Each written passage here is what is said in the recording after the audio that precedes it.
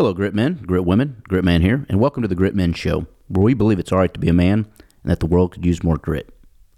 Thank you for spending time with us. Thanks for tuning in. Thanks for all of you that have listened to Episode 1 and Episode 2. Couldn't do this without you. I've heard from a lot of you, and I just got to say thank you for your support. You know, the idea of hard work and not complaining and raising children that are respectful and have manners, appreciating our military and law enforcement, and the belief that the world has gotten a little soft and can use more grit. Apparently, some of y'all agree with that. So we're going to keep going. I was asked by a friend if I was holding back any particular guest until we got our audience built up, and I told him, nope. I'm going to throw as hard as I can for as long as I can. We're not saving any pitcher for Game 7 because we got to get there. We're not going to defer to the second half. Give us the ball and go score some points. If it was golf, we're going to go try to birdie every hole and eagle the par fives.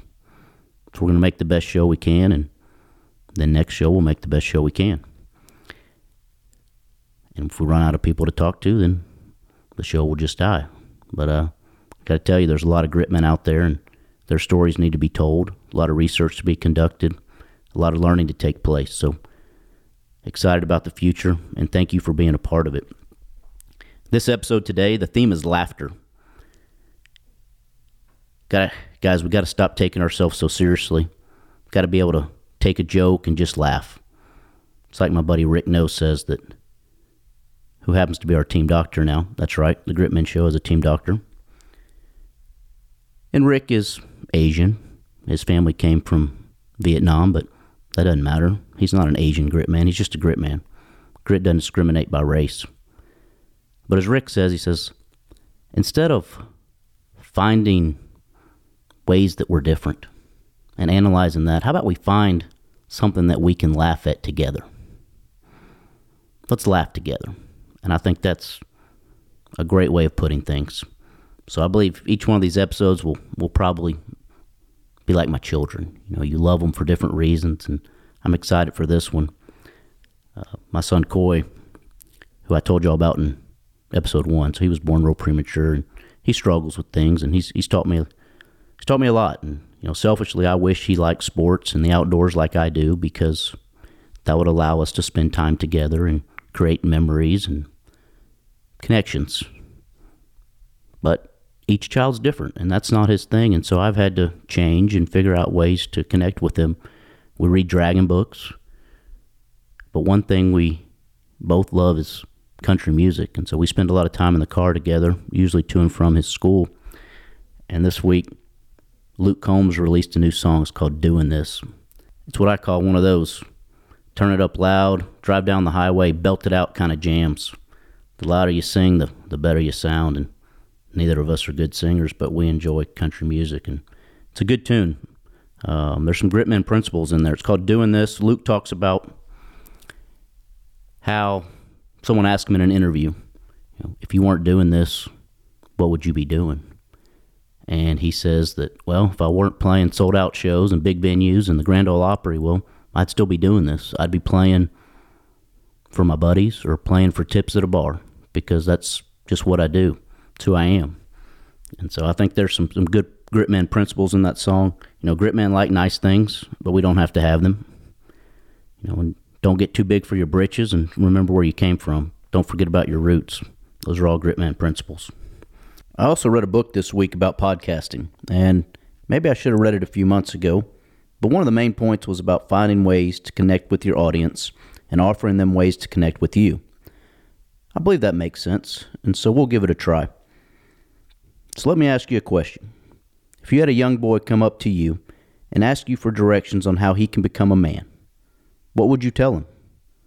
How would you direct him?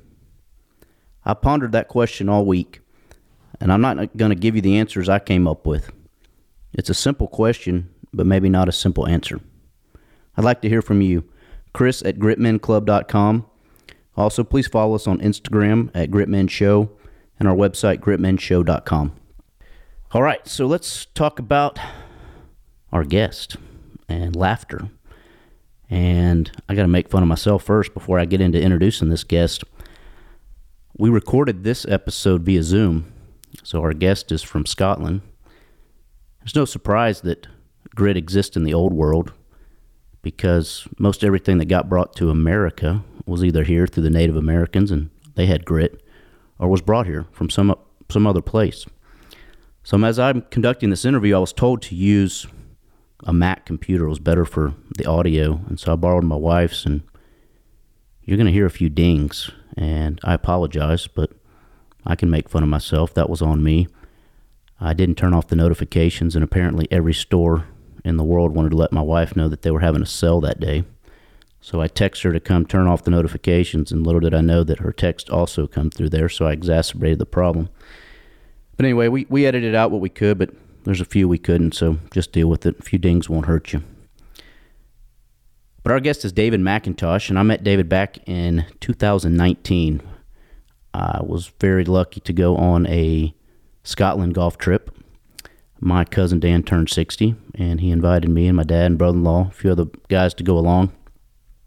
And we played 6 courses. We started playing Royal Dornoch, then we went to Castle Stewart, and then we went and played the new course, the old course, Carnoustie, and then Kingsbarns. And at Carnoustie, I got paired with a caddy named David, and we had a great time. We laughed the whole day. He told the funniest jokes I'd ever heard. So fast forward, I want to do an episode on laughter, and I was thinking about who would be a perfect guest, and David pops into my mind. Well, a couple issues. All I knew was his name was David, and he worked as a caddy from Carnoustie. So I went back and I found a picture, what he looked like that day. And so I called the caddy master over at Carnoustie. Said, hey, my name's Chris, and I'm looking for David. I want to possibly interview him for my podcast. He said, well, I got 2 Davids. I said, okay. I said, how old are they? He said, one's 65 and one's 35, 30s. I said, all right, well, give me the younger David. And tell him that he caddied for me 2 years ago. He may not remember me, but he told a Princess Diana joke. Make sure he remembers that. I gave my email. So about 3 days later, I get an email. Hi, Chris, this is David. You identified me from my Lady Diana joke. Apparently you want to talk to me about a podcast or something. Thanks. So I wrote him back, and I said, all right, I got to make sure you're the right guy. On the 3rd hole at Carnoustie, we had a putt, and you told me there's 3 things in life a man doesn't want. What are they? And you'll hear from him about that joke shortly, but he wrote me back, and word for word he said what they were, and so we had multi-step authentication here at the Gritmen Show, and I knew I had my guy. And so we connected over the phone, asked if he'd be willing to come on the show. I told him the theme, it's about hard work, it's about not taking yourself too seriously, having a good time. And he goes, man, I love it. And the more I got to know David over these last few months, perfect guest. COVID has really hit his profession hard, and he's had to find a way to keep providing for his family. He has 3 children, and hard work is in his blood. He doesn't complain. He just figures out a way to go get whatever job he can and make the money to provide for his family. David's a grit man, and he's funny. I think you're going to like what he has to say. But keep in mind, some of these jokes are probably not for children, but I've asked David to recreate that day we were together 2 years ago, where 8 guys were just playing golf.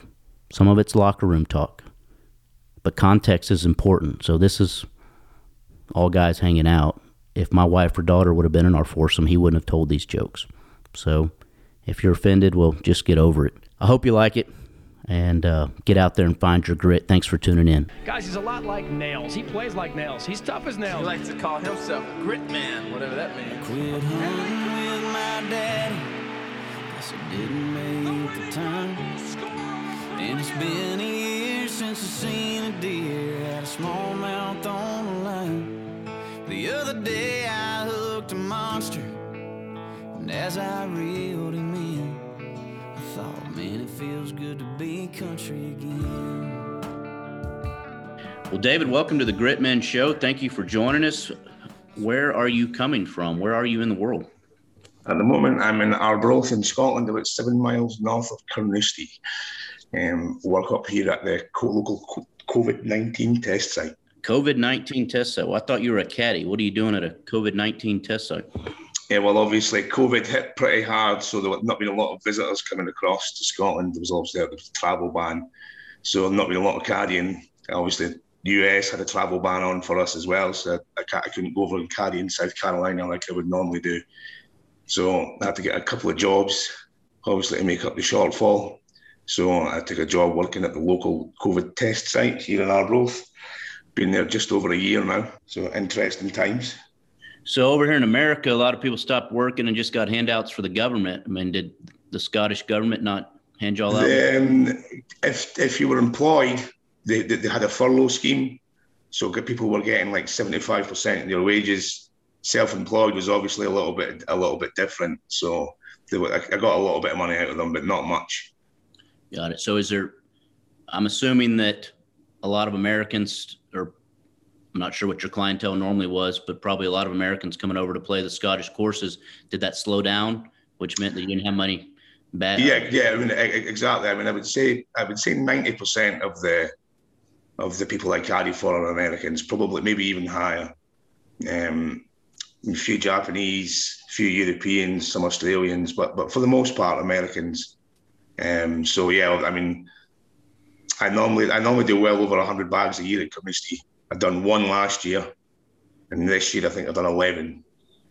So obviously a considerable downturn for us. And so a normal year, you would caddy at Carnoustie how many months, and what months would you caddy? So I mean, the season in Carnoustie runs from April through October, but I'm not normally there that long because I was going to South Carolina, so it kind of dovetailed for me. So I would be in Carnoustie April, May, June, July, and then probably August. Go over to South Carolina September, October, November, December, and come home for a couple of months and then go back January, February, March to South Carolina. Okay. What's the name of that course in South Carolina? Secession, it's called. Okay. Designed by Pete Dye. It's a small town called Beaufort. That's a terrific golf course to pinch myself when I'm walking around there sometimes. Pasty ass white Scotch guy walking around with palm trees. I'm not supposed to be there. So how did you get into golf or becoming a caddy? Well, obviously, Carnoustie is just a small town. When I was a kid, there was maybe only 6,000 people. Not a great deal to do. Obviously, there's 3 golf courses down there. So there was just really a natural thing. Pretty much most kids will at least give it a go in Carnoustie. Also, I think I told you before, we've got pretty good membership deals. As an adult, there's 3 golf courses at Carnoustie. Obviously, the Championship's top 10 in the world. But we've got the other 2, they're ranked top 100 in the UK. Good little courses. So for membership on all 3 for an adult, it's £450 a year. So probably between $600 and $700 flat rate. You can play as much as you want all year round. Kids, I think when I was a kid, it was like maybe maybe like $100 for me for the whole year. For the 2 golf courses, because you didn't get on the big golf course until you were 14 and you had a good enough handicap to play on it. So. I probably just through that, I got treated to the Caddy Master, started caddying in Carnoustie in 1998. Just as a bag carrier for the first season, so not really giving advice, just sort of walking out with the players, other caddies, sort of trying to learn the trade, if you will. And then it started properly in 99. So did you say that it's £450 a year for you to be a member at Carnoustie? Yep. So yeah, £450 a year for the 3 golf courses. That's pretty good. Yeah. I've read that Americans, what we've contributed to the game of golf is carts and making it exclusive and expensive, and that seems to make sense. If yeah, I mean, like our dues a month are more than that, so I think y'all got it right. Yeah, I think so. Obviously, I mean, to be fair, we are also subsidised by the amount of visitors that come to Carnoustie. You know, there's obviously the summer months is pretty full. I think they're charging £300 around now. So you got 4 guys going off every 10 minutes. You know, I mean, there's what, $1,200, so $1,500 every 10 minutes that the golf course is making. So they use that. But they do a lot of good things like now. Under 16s in Carnoustie get free golf lessons. They put classes on for them, teaching the basics, and they show promise to get a little bit more coaching. They go out to all the local schools. I think there was a Scottish government initiative where they wanted every child under 16 to have at least played one round of golf by the time that they reached 16, just obviously to keep the participation rates up. I like that. So growing up, you're exposed to the game, but what kind of upbringing did you have, and any other jobs that you've had other than caddying and now COVID testing site? Yeah, growing up, working class kid, both my parents worked sort of menial jobs. Never had a lot of money as a kid, so if I ever wanted anything, I had to basically figure out a way to get it myself. So I think probably from about the age of 10, there's a lot of fields in the local area where they pick strawberries. So I'd go start doing that from sort of 10 till 12, or probably over the summer holidays and any school holidays. I'd go and try and make a little bit extra money. As well as that, I got a paper round. Well, actually, I ended up getting 3 paper rounds. So the way it works over here, you get the morning papers, the evening papers, and then the Sunday papers. So they're all different. You have different guys for them all. So I was basically working 7 days a week doing that. I was obviously going to school as well. And like I say, just if you want anything, all the things my friends have got, if I want them, I have to go and get them. Exposure to the game, golf was more of a relaxer for me. I was more of a rugby player growing up. Rugby's probably the second biggest sport in the UK, participation-wise. So I played a lot of that, and so golf was just a release from that. I actually played for Scotland under 16s before I'd done my knee. The famous old story. It could have been something. Well, it sounds like working's in your blood, and you didn't have any entitlement. If you wanted something, you had to go out there and earn it, and hard work must come natural to you. Yeah, absolutely. And I get bored of them all for too long. I used to always struggle with the caddying because when South Carolina would go quiet over that Secession would go quiet over the Christmas period. So I'd come home for obviously come and see the family and stuff. And it sounds good. So I would have 8 weeks off, but 2 weeks into it, I'm climbing the walls. Like I can't be sitting still doing nothing. I'd rather be out making some money if I could be. Right. All right. So 2 years ago, I had the privilege of playing Carnoustie, and somehow you were my caddy. Walk us through the selection process when I played some courses, and usually the caddy comes up on the range or the first tee and introduces himself. But yeah, I've never asked, how do y'all decide who's going to be caddy for which player?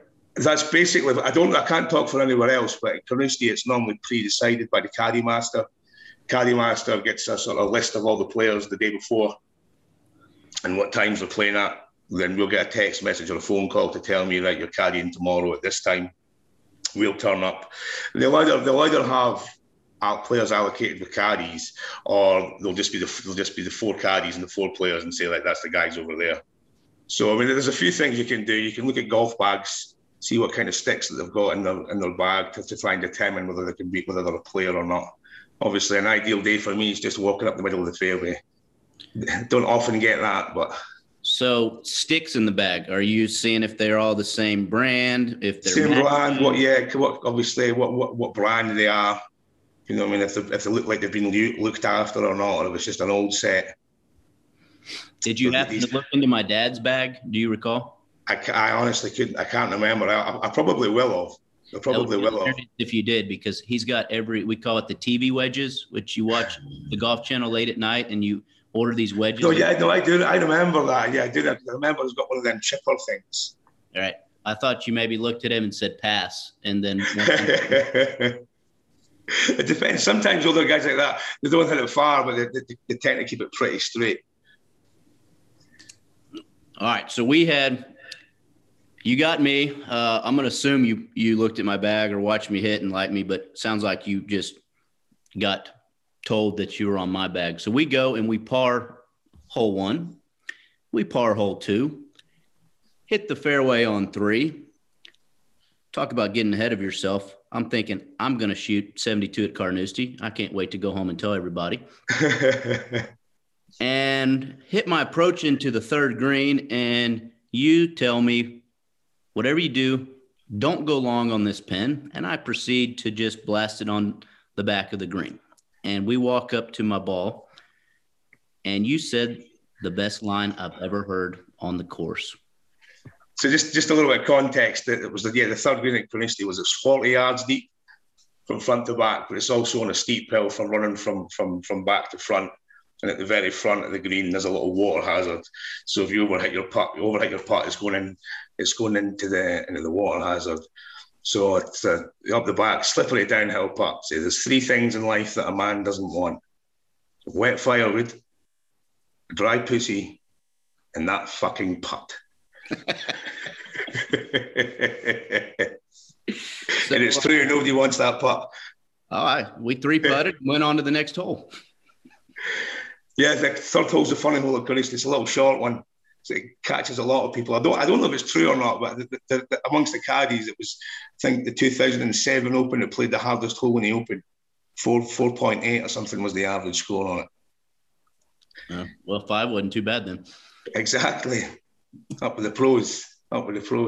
So that was probably the best line I heard out of you, but you were full of them. And why don't you share some of your funny lines with our listeners? So I'll tee one up for you. So there was a hole that we all hit our balls to let's just say to the right in the crap. And you said something funny. See if you remember what you said when all the players hit a certain direction. What do you got? All wild right. I think it might have been on the sixth hole because they've got an out of bounds fence down the left, so everybody's in the same area. So I had said there must have been a naked lady over there with beer flavoured nipples. Everybody wants to go over there for some reason. Yeah, you had something about. Our group was hitting it everywhere. Something wrapped in bacon or something. That's the other one. If you hit it really wild, so you could wrap that in bacon, and Lassie couldn't fucking find the ball. that one on Google Maps. You say Google Maps couldn't find it either. Google Maps or Lassie. Yeah, exactly. Then we've got, what's the other one that we have? The titty liquor. The titty liquor. Which titty liquor. That's generally if you pull it left or right of the hole, but it's on a dog leg and it gives you a nice line into the green. So it's a titty liquor because it opens up the hole. You had one that, look, Gritman need to be able to laugh. Humor is important. And you had one about Princess Diana. What was that? Princess Diana. That's it. You keep that for the tee shots. It's usually when somebody hits a big wild tee shot, and I'll say that was a Lady Diana. They'll give it a little look. I'll say, yeah, you shouldn't have used the driver. sometimes you'll get that. You'll get a ooh. So I'll always say, what was it? Too soon now? Jesus Christ! It's only been 20 years. Oh, that's good. I think you told me that. Generally, Americans love to hit the driver. Has that been your observation? Yeah. It doesn't seem to matter the rest of the game. Like there's only a few holes at Carnoustie where you don't need to hit driver. Like you're going to be hitting driver probably 13, 14 times around Carnoustie. So some holes you don't need to hit it, but mostly you'll say don't need drive. It's okay. I want to hit my driver because I can hit that 300 yards. Nothing else matters as long as if I can hit a driver 300 yards, I'm all happy with my game. It's funny. So obviously a little bit different as well, like the approach shots around our game. But yeah, Americans do love to hit a driver. So you're saying that maybe we need to work on some chipping and putting and iron game too? Yeah, a little bit iron play, absolutely. You hit the low punchy shots around Scottish golf course tend to work a little bit better. Trouble with a lot of American drivers is you're not used to the wind, so it's got the big high arc on it. You've got 40 mile an hour wind, it's not going to react too well with it. You got a lot of wild balls. So typical year, when we're not in this COVID crap, when you're on the bag at Carnoustie, what % would you say your players are, what country are they from? Where your guests coming from? Yeah, like I say, so 90% at least would be American. Next to that, a few Canadians, South Africans, Australians, quite a lot of Japanese. There's been a few more Chinese in recent years. But I'm saying the majority of Americans. That's when I'm turning up to carry out. I'm hoping I'm getting an American. So you like Americans? Absolutely. I think I said this before. I don't think you'll get many more American-centric countries than Scotland. It says that there's two cultures separated by a common language. I think that's what they say. Besides Americans, so Americans like to hit the driver. Do you got any other observations about folks from any other country? What about Canadians? Yeah, so a Canadian. So what, do you know what the difference between a canoe and a Canadian is? I don't. Canoes tip. It's not fair. Canadians do tip, just Americans. It's obviously more in the American culture. Like Americans tend to tip a lot better than anywhere else. Japanese are pretty good as well, but Americans are definitely the top for tips. That's funny. So Carnoustie is a pretty hard course. I mean, when you watch the Open, there's usually some carnage. I mean, you got the Van de Velde story that's sad, tragic, but every time. But what do you have to see? Some really high scores, I would think. Most. Yeah, days. I mean, to be fair, I've been doing it 20 years at Carnoustie now. I've seen a guy go 4 or 5 under, and I've seen a guy shoot 178. 178. 178. The guy hit every single ball. He was taking 9s, 10s, 11s, 12s, asking me for a read for a 12. I'm like, one of the things that. What did you tell man when he was asking you for a read? I just have to go. I mean, he was an old guy. I think he was 78. I think he shot 100 shots over his age.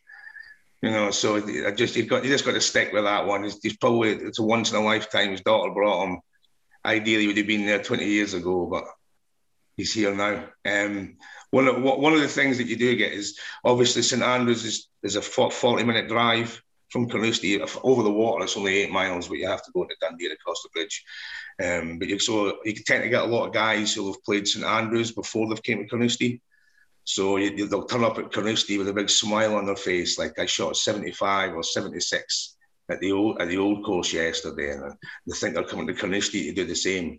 Like if you're shooting 75, 76 at the old course, you're lucky to break 90 at Carnoustie. But really? That's just the reality of the difference there. I think maybe I said to you before, I'm lucky if I see somebody break 80 5 times in a season. Okay. I mean, I've only seen somebody go subpar 4 or 5 times in 20 years. So it's just not something that tends to happen. Particularly, I mean, there's a few reasons. One is for first-time guys have seen the course for a lot of them, not used to the conditions and the weather, different style of golf to what you guys are used to. You need to play short of the flag and let it run on, whereas you guys can sort of drop it on top of the pin and it'll tend to stick for you. But yeah, it's definitely a tough course. In fact, one of the ones on the 14th hole, or quite often, I mean, I'll gauge it first, but I'll say it to the majority of guys, like, if you can go level par from 14 to 18, I'll caddy for free. I've never had to caddy for free. 14 through 18, so the home stretch. Yeah. So for 14, if you're playing off the L's, is a 460-yard par 4. That's the one that's got the spectacles 50 yards short of the green. Okay. And then you've got 15's a big dog leg to the right. Again, quite a long hole, around the 440 mark. 16, a long par 3. I remember that one. Long par 3, yeah. So again, depends where the pin is. That's playing anything from 210 to 240, 250. And also, these holes are all set up for them to be downwind. But obviously, it's tidal, so it changes. You're probably 60% prevailing wind, 40% against you. So you can be playing these holes into the wind, which obviously then adds that extra factor on. And then the last 2 holes, 420. Obviously, 17 is really tough. It's got the water that circles it. There's a big island in the middle. And 18, well, we all know that 18's got... 17 is going the opposite direction. Yeah, that's right. You've got that little, I don't know, you call it a creek or a burn? What do you call that? Yeah, the Barry Burn, B-U-R-N, that's what we call that one. Burn. Yeah, that's the one. That's the same one that Van de Velde was in. He was just down by the 18th. Got it. So you weren't caddying at the time. That was the 1999 Open, I believe. Yeah. What were you doing then?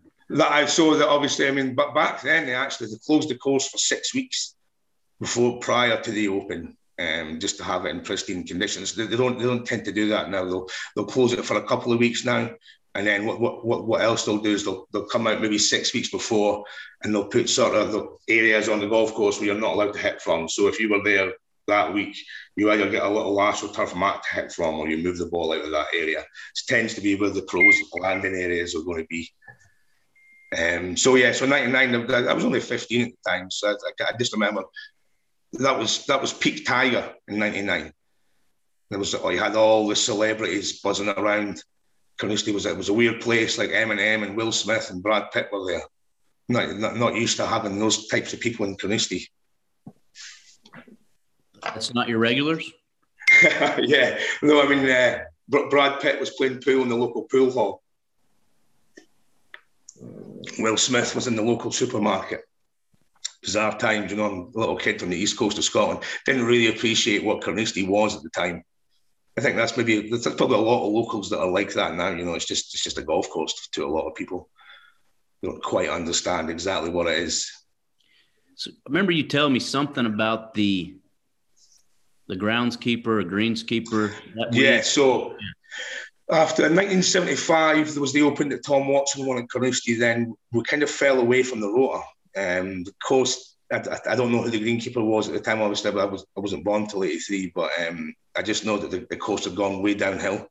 And then they brought in a new guy called John Phillip. And he kind of got the course back up to scratch. And then we were awarded the Open in 1999.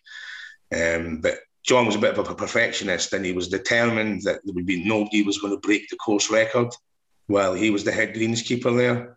So in the 2 months before the Open, his house was on the golf course. So in the middle of the night, midnight, he'd get the tractor out the sheds, and he was fertilising all the rough all around the golf course to make sure it grew. So I was saying that, I mean, it was brutal that year.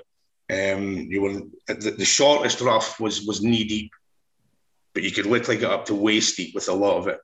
We invented what was called the Carnoustie Shuffle. That was basically four caddies in a line with their feet sort of wide open like that, just inching forward, trying to find people's balls. You could drop it in front of you and it was gone. And I think that we've seen that with the scores. Paul Lawrie won in 99, and it was 6 over par. That was the interesting one that year was Sergio Garcia, 19 years old, the new up-and-coming superstar to come out of Europe. He shot 89, 91, and was seen crying in his mum's arms in the car park behind the hotel. Absolutely chewed him up. That was the year Carnoustie was founded. That's when we started calling it Carnoustie as opposed to Carnoustie. Yeah, y'all recently held the British Open for the women. Did you think about caddying or?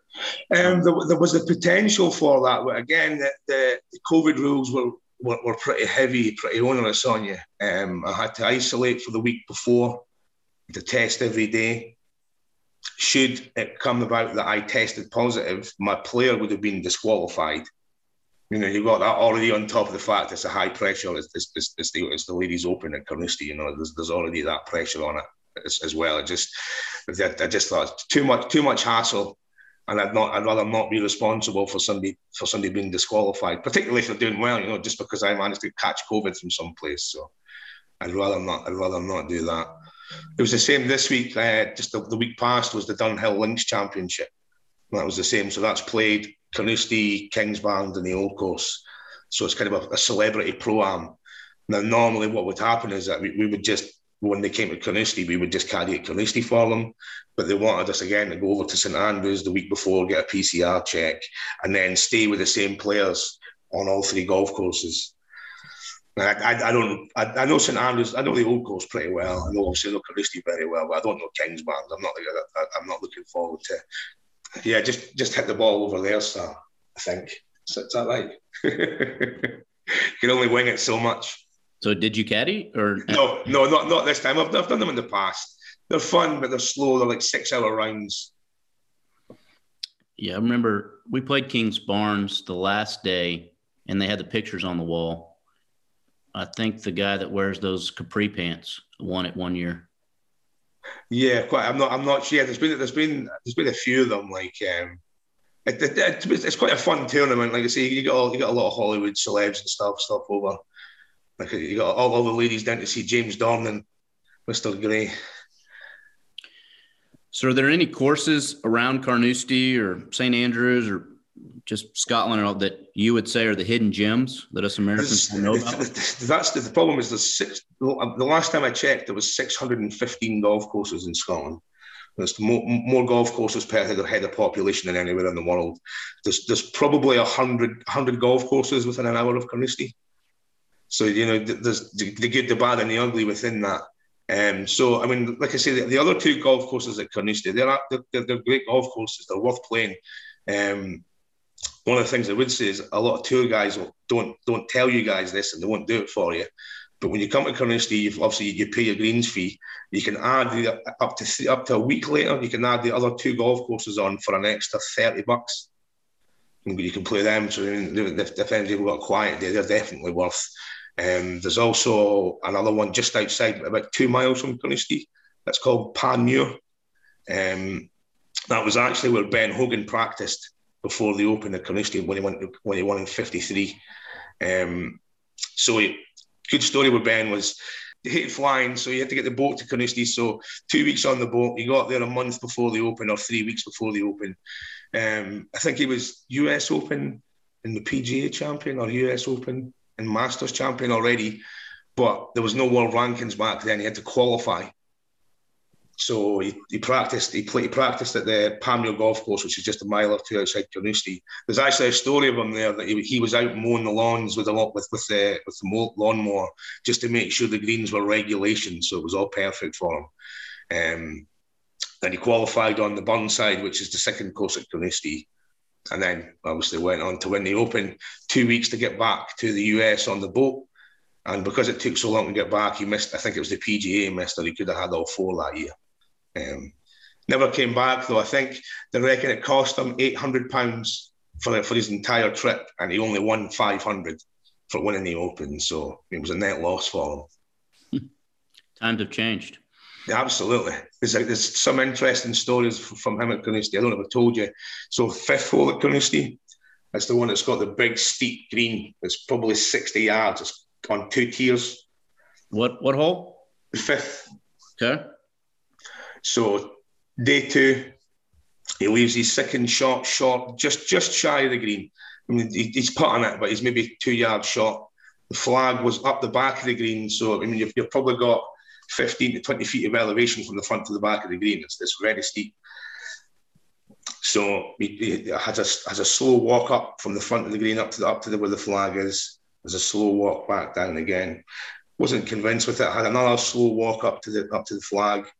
And at that point, the crowd start giving him a slow clap. It's just to say, come on, hurry up, stop taking your time.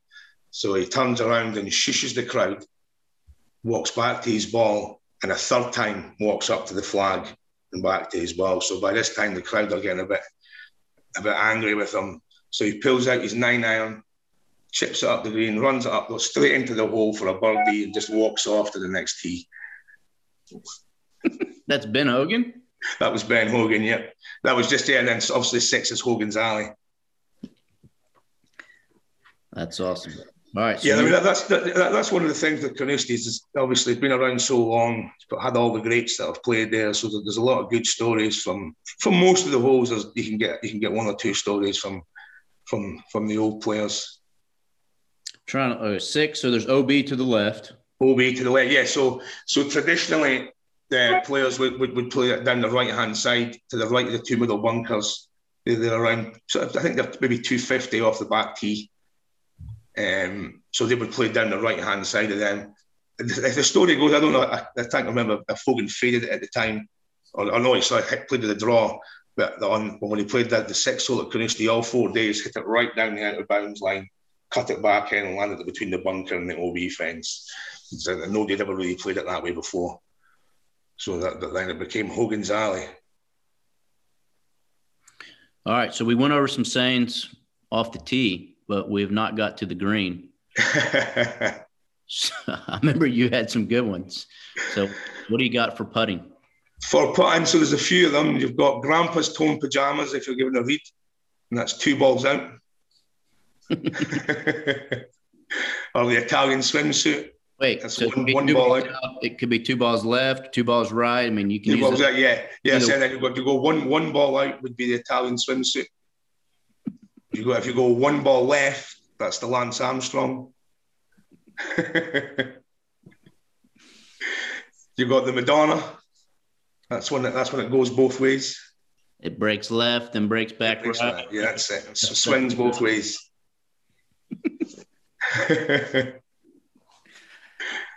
What was the Kardashian? Oh, the Kardashian. That's right. So that's basically when everybody's missed their putt. So you turn around and say it's a Kardashian. There's nothing small and white going in that hole. You get another one. I used it yesterday. The guy he was just like half an inch away from sinking all his putts, just burning the edges all day long. So he's the gynecologist because he's the hole shaver. Oh, that's good. So one of the things that you'll get sometimes, obviously, the greens are very subtle. You don't tend to get a lot of big breaks, but you will get some guys who like to question you on it, like it's going to go right to left. Are you sure it's right to left? So one of my favourite answers, if I definitely know it's right to left, I'll be, well, for the last 180 years it's been going right to left, but today might be different. If you want to play it different, knock yourself out. Yeah, exactly. Yeah, if you want to make the putt, it's going right to left. Oh, that's good. All right, so you are running a COVID testing site to pick up some work since caddying's slow, but you also said that you are a bouncer sometimes. That's right. That's kind of what my background was. When I left school at 18. I went to college and studied computing, and whilst I was to pay for that, basically to pay for my life at the time, I got a job as a nightclub bouncer. So I'd done that job for probably 12 years up and down Scotland, ended up as an area manager for the company. So obviously the COVID times have started, nightclubs were all closed down, pubs were all closed for a little while. One of the other issues that we've had, obviously, you'll know about Brexit. So a lot of doormen were from East. We had a lot of Polish doors. Same with truck drivers. We've got a massive shortage of truck drivers now because they all got sent back. So my friend, he's a manager at a nightclub. So obviously he knew my background in the industry. So I worked just Saturday nights for him in the local nightclub in Arbroath called DeVito's. Nightclub. So what are with COVID, people can still come and... Yeah, I mean, so when they were the last things to be reopened was nightclubs and strip clubs were the last two things that they allowed to reopen. No restrictions now. They are trying to bring out a passport for your vaccinations. You have to be double vaccinated to get in, but there's a bit of a court battle going on with that at the moment. Basically forcing people for the vaccine. So you're a bouncer, you just break up fights, or what do you do? Yeah. Basically, just keep an eye on the place. Any fights, split them up. Anybody needs to be thrown out, I'll throw them out. We've been pretty lucky over the years. I've been in some almost pretty dangerous situations, but I've always managed to get myself out of it. I imagine that some Scots are pretty feisty and can put up a fight or don't take to being kicked out. Yeah, well, absolutely. They'll say that about Scottish people. As long as you're nice to us, we'll be the nicest people in the world, but you really don't want to piss off the Scotsman. I always say there's genetic reasons for it. Like we're on the same island as the English and we have been for thousands of years. We've also been fighting them for thousands of years. So basically that meant if you were small and weak, then you got killed. You know what I mean? So you just basically bred aggressive people for 1,000 years. You're at the end result at the moment. So yeah, Dundee, depending on what cities you are. So Dundee was where I worked mostly. Was when I was doing it. It's a very aggressive city. Just working class. So Dundee and Glasgow are kind of more working class. And then you've got sort of Edinburgh and Aberdeen. They're a bit more money about them. But they're still all rough. They're still all rough. The other thing we had a big issue with was soccer hooligans. Hooligans? Yeah. So basically, soccer teams. There's a bunch of young guys like fighting, drinking. So you basically attach yourself to a football club, and then when the two teams play in the league, you guys meet up at whatever town and have a big fight in the middle of the town or whatever. So each sort of club's got their own set. We call them football casuals because they like to dress up, sort of smart casual wear. So I had plenty of battles, running battles with them over the years. So what's the legal drinking age in Scotland? The legal drinking age is 18. But So underage drinking is a massive thing in Scotland. Most kids will start drinking somewhere around 14. When we were over there, we drank a lot of beer that it had like a T. 10-inch lager. Yeah. Yeah, so yeah, that's the number one selling beer, and the number one selling soft drink is something called Iron Brew. I believe Scotland's the only country in the world where Coca-Cola is not the number one selling soft drink. Iron Brew? Iron Brew, yeah. It's a difficult flavour to explain exactly what it is. I've had a few Americans say it's similar to bubble gum, but it's not quite. It's like an orange colour, an orange fizzy drink, more like almost a rusty colour. Sounds great. Good. It's full of sugar. It's good for a hangover. What have we missed? What else do we need to cover? What was I saying? What was the Any other funny stories from caddying or people that have pissed you off? Yeah, so I've got a good one about a guy who he's actually a caddy with him in the US. He's a Scottish guy. He works over at Prestwick, and I can't even remember who he was caddying for. A guy from Florida. I'm not a major player, but he was caddying for him in the Open at Troon or Turnberry. Troon, a postage stamp. So practice round, and he's standing there throwing some balls in the bunker for his guy to try and just get out of the bunker. He says, and VJ's on a couple of holes behind him. And so it's just standing there. All of a sudden, here's the full shout. But there was no full shout, sorry. Just stood there, throwing balls down, clink on the head, out cold. So there's pictures of him. You can Google him. Billy Saplinski's name is just all you can see is his New Balance trainer sticking at the bottom of the stretcher. Turns out VJ gave him a call just to see how he was. He says, just phoning to check up on you, Billy. Everything okay? He says, yeah, other than a sore head, I'm not doing too bad. He says, Billy, tell me, is there anything I can do for you? So Billy's the type of guy, didn't miss a heartbeat, just straight on the phone was, yeah, practice your fucking driving. Scots are pretty blunt. Yeah, Billy in particular. To be honest with you, a few of the one-liners that I've picked up from Billy. The West Coast got that quite a much more humorous than the East Coast. I mean, we're all kind of the same, but they've just got more of a joker's mentality over there. It's fun. So they say there's probably 10 of us that end up in South Carolina, down in Beaufort. I got a question for you. So we over here in America, we call your whiskey Scotch. I think I was calling it Scotch, and then I got corrected. Y'all call it whiskey, right? With a Y?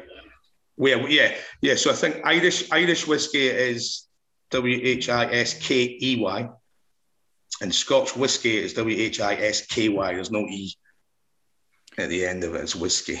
And do most Scottish people living in Scotland, do you see them drinking whiskey? There's a fair amount that drink whiskey. That not massively. I can't drink it. It's the one drink that turns me aggressive. So I mean, maybe that's why we've got the reputation. Obviously, there are lots and lots of whiskey distilleries around Scotland. They can't make it quick enough at the moment. They've had to change a lot of the names and stuff because I mean, China, Japan, they're just sucking it all up. As soon as it's in a barrel, they want to buy it. All right, David. So I think a lot of people are going to want you on their bag when they come to Carnoustie or Secession now that they've heard how good a guy you are and how funny you are, and they're going to want to spend 4 hours with you. How can they request you to be their caddy? So probably the easiest way would be to get in contact with the caddy master at the golf club, or if you've booked through a tour guide, speak to the tour guide. They'll know how to get in contact with my caddy master. Just ask for David McIntosh. So call ahead when they book their tee time. Hey, I'm coming to Carnoustie on whatever date, and I really like David McIntosh to be on my bag. That's what Absolutely. Yeah, that would be ideal. And if they don't give you a good tip, you need to report back to us. Exactly. You don't you worry. I will. Well, David, thank you for your time. Thank you for being a good example for all mankind. Get up, go to work. Don't make excuses. Do the best of your situation. You're an example for all, man. Really appreciate your time. Thank you very much. I appreciate it. It's been a lot of fun. Been good talking to you, man. Guys, he's a lot like Nails. He plays like Nails. He's tough as Nails. He likes to call himself a grit man. I saw a light, I found a way home.